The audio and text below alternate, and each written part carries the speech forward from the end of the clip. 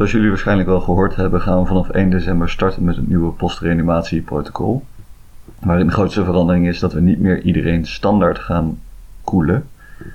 Maar dit alleen nog gaan doen op indicatie. Dat wil zeggen als de temperatuur te hoog wordt. Op deze manier dacht ik even de belangrijkste punten uit het protocol sowieso de revue te laten passeren. En ik zou iedereen aanraden om het protocol zelf ook even door te nemen. Zodat je weet wat erin staat en wat je eventueel op een later moment nog kunt nazoeken. Ja goed, iemand is gereanimeerd, ligt op de IC, is nog steeds comateus. Wat ik wil benadrukken is dat het belangrijk is bij deze patiënten om alles zo strak en normaal mogelijk te houden. Dus kijk meteen even naar de beademing. Zorg dat er sprake is van normaal CO2, normale pH. Pas de beademing aan. Het moet volume gecontroleerde beademing bij ons zijn. Als er toch sprake is van asynchronie, zorg dan dat de sedatie echt adequaat is. Gewoon een RAS -5. Daarvoor zul je vaak gewoon propofol op standje 15 sowieso wel hebben lopen. Maximaal houden we 4 mg per kilogram per uur aan. Dus voor iemand van 80 kilo is dat standje 32. Een beetje remifentanil daarnaast, standje 3 of zo.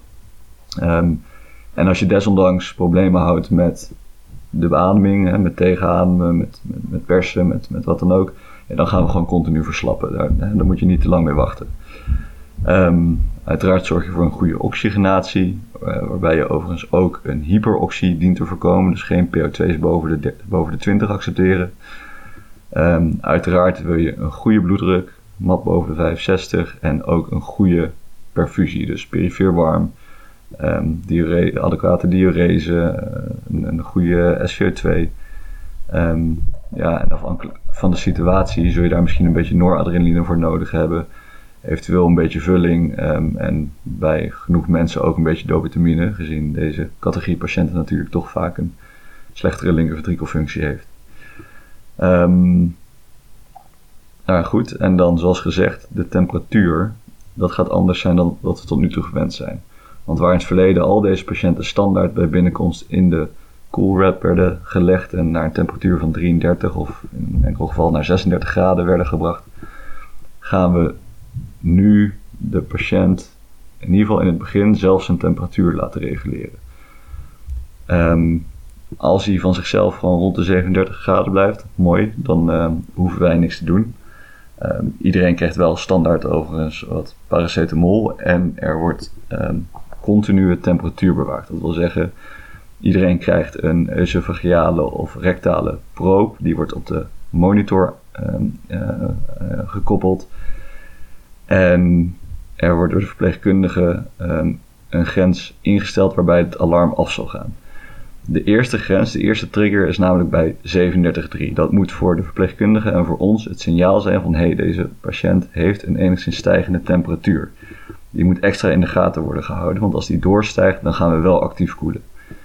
Vanaf die 37,3 zullen we ook al wat passieve koelingsmethoden toepassen. Dus de deken die misschien een beetje van de patiënt wordt afgehaald.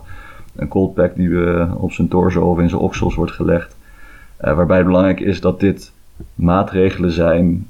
Dat iemand die van zichzelf misschien richting de 37,5 gaat, maar niet veel hoger. Dat die daarmee genoeg warmte kan verliezen.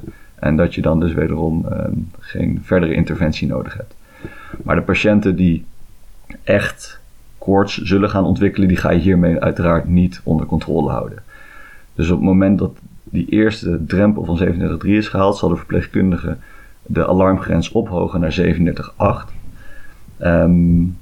En dat is namelijk de temperatuur die in de trials ook is gebruikt. Dus zodra iemand de 37,8 aanraakt, dan is het gewoon klaar. Hoger dan dat gaan we niet accepteren. Op dat moment wordt direct alsnog de critical aangesloten en wordt iemand teruggekoeld naar 37 graden. Dit is een belangrijk moment. Hier moeten we niet accepteren dat iemand door gaat stijgen, dat iemand echt koorts ontwikkelt. Want daarvan is nog steeds de gedachte dat koorts in dit stadium slecht is voor het brein en voor extra schade kan zorgen. Dus zoals gezegd, die critical wordt aangesloten. De verpleegkundige zal in die beginfase de patiënt nauwlettend in de gaten houden. En als die temperatuur niet zakt, dan zijn er extra maatregelen nodig. Dat wil zeggen, iemand moet verslapt worden of toch nog koude vloeistof krijgen of misschien wel een perifere vasodilatator krijgen, zodat die critical beter zijn werk kan doen. Uiteraard allemaal afhankelijk van de patiënt en wat mogelijk is.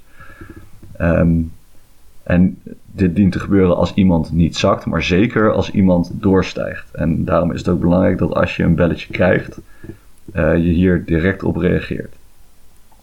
Ook in deze fase zullen een hoop patiënten die dat nog niet hadden, alsnog verslapping nodig gaan hebben, omdat bij het eerste teken van rillen dat je daar gewoon meteen op moet ingrijpen. Want rillen verhoogt, zoals we allemaal weten, de temperatuur en dan gaat je koeling ineffectief zijn. Dus ook hiervoor geldt weer, we verslappen niet standaard iedereen bij binnenkomst. Maar als iemand ook maar iets doet wat ons niet bevalt, zoals in dit geval niet afkoelen of rillen, gewoon laagdrempelig continue verslapping starten. Goed, dat doen we dan zoals we nu ook dan doen, 24 uur bij. Dus gezegd, we koelen tot 37 graden, dus dat is nog steeds anders dan wat we tot nu toe altijd deden. En na 24 uur stoppen we de koeling, stoppen we de verslapping als die er was en stoppen we de sedatie nadat de verslapping is uitgewerkt. Waarbij het belangrijk is om te zeggen dat als je door middel van de TOF-monitor na een aantal uur nog steeds ziet dat de verslapping niet is uitgewerkt, dan gaan we die voortaan gewoon couperen met Sugammadex. Want je wil deze patiënten niet ook nog ellenlang zo laten liggen. We willen gewoon weten wat de onderliggende neurologie is, zodat we weten hoe we verder gaan. Dus de verslapping is uitgewerkt of je hebt hem gecoupeerd met Sugammadex en we staken de sedatie. Op dit punt kunnen er 2 dingen gebeuren. Ofwel, de patiënt wordt adequaat wakker en kan gedetubeerd worden. Dat is mooi. Dan behandelen we die patiënt verder zoals je bij andere patiënten in deze situatie zou doen. Waarbij het ook belangrijk is om te benadrukken dat deze patiënt nu buiten het temperatuurprotocol ook valt. Dus iemand mag nu best een beetje temperatuur ontwikkelen en dat betekent niet dat we die meteen weer moeten sederen en koelen. Bij patiënten echter die comateus blijven, die niet gedetubeerd kunnen worden, gaan we dat wel doen. Dan hou je de volledige eerste 72 uur na het verkrijgen van ROSC die koortspreventie aan. Dus als iemand comateus blijft en je hebt op een gegeven moment de verslapping gestart, sedatie gestart, blijft comateus, maar ontwikkelt vervolgens weer 38 graden temperatuur, dan gaat opnieuw die sedatie erop, dan gaat opnieuw als nodig is die verslapping op, gaat opnieuw die critical erop, zodat je ze echt weer naar die 37 graden houdt. Uiteraard gaan er in deze fase ook andere onderzoeken lopen om überhaupt te kijken of we een inschatting kunnen krijgen van de neurologie en de daarmee samenhangende prognose. Maar totdat we daar iets over weten, blijven we dus die temperatuur strikt handhaven. Goed, daar meteen maar even op doorgaand. In het nieuwe protocol is ook een stroomschema opgenomen, wat eigenlijk de stappen volgt zoals we die de afgelopen tijd al wel doen. Dus iemand komt binnen, bij binnenkomst, in ieder geval tijdens kantooruren, bellen we direct de neuroloog, zodat er een continue EEG aangesloten kan worden. Als iemand laat in de avond-nachturen binnenkomt, dat wil zeggen na 10 uur 's avonds, dan bellen we de neuroloog de volgende ochtend om 7:15 voor de overdracht, zodat die direct kan regelen dat die ochtend het EEG alsnog wordt aangesloten. En ook in het weekend, op zondag in ieder geval, laten we de neuroloog in ieder geval even weten dat er iemand is, zodat er op maandagochtend direct een EEG kan worden aangesloten. Die eerste 24 uur wachten we. En zoals net gezegd, dan doen we de dingen zoals net besproken. En na 24 uur stoppen we dus de verslapping, de sedatie. Als iemand dan dus een motorscore minder of gelijk aan 2 blijft houden, dan gaan we het prognostisch schema in. Als iemand andere tekenen heeft van ernstige hersenschade, zoals beide lichtstijve pupillen, dan is er sprake van de eenvoudigste prognose, zullen we in principe de behandeling staken. Als er bepaalde EEG-patronen zijn die passen bij een eenvoudigste prognose, dan zullen we de behandeling staken. Als dit er niet is, dan zullen we een SEP verrichten, waarbij een afwezige SEP ook weer past bij een eenvoudigste prognose en we de behandeling dus zullen staken. Is dat er allemaal niet, dan zullen we in principe langer afwachten en in overleg met elkaar en met de neurologen besluiten wat we verder gaan doen. Nou, dat was het in vogelvlucht. Zoals gezegd, lees vooral het protocol zelf ook nog even. En als je vragen of opmerkingen hebt, mail me dan vooral. Ik ben deze week niet in het ziekenhuis, maar ik zal gezien de invoering van het protocol wel mijn mail in de gaten houden en zo nodig reageren, dan wel even bellen. Goed, succes!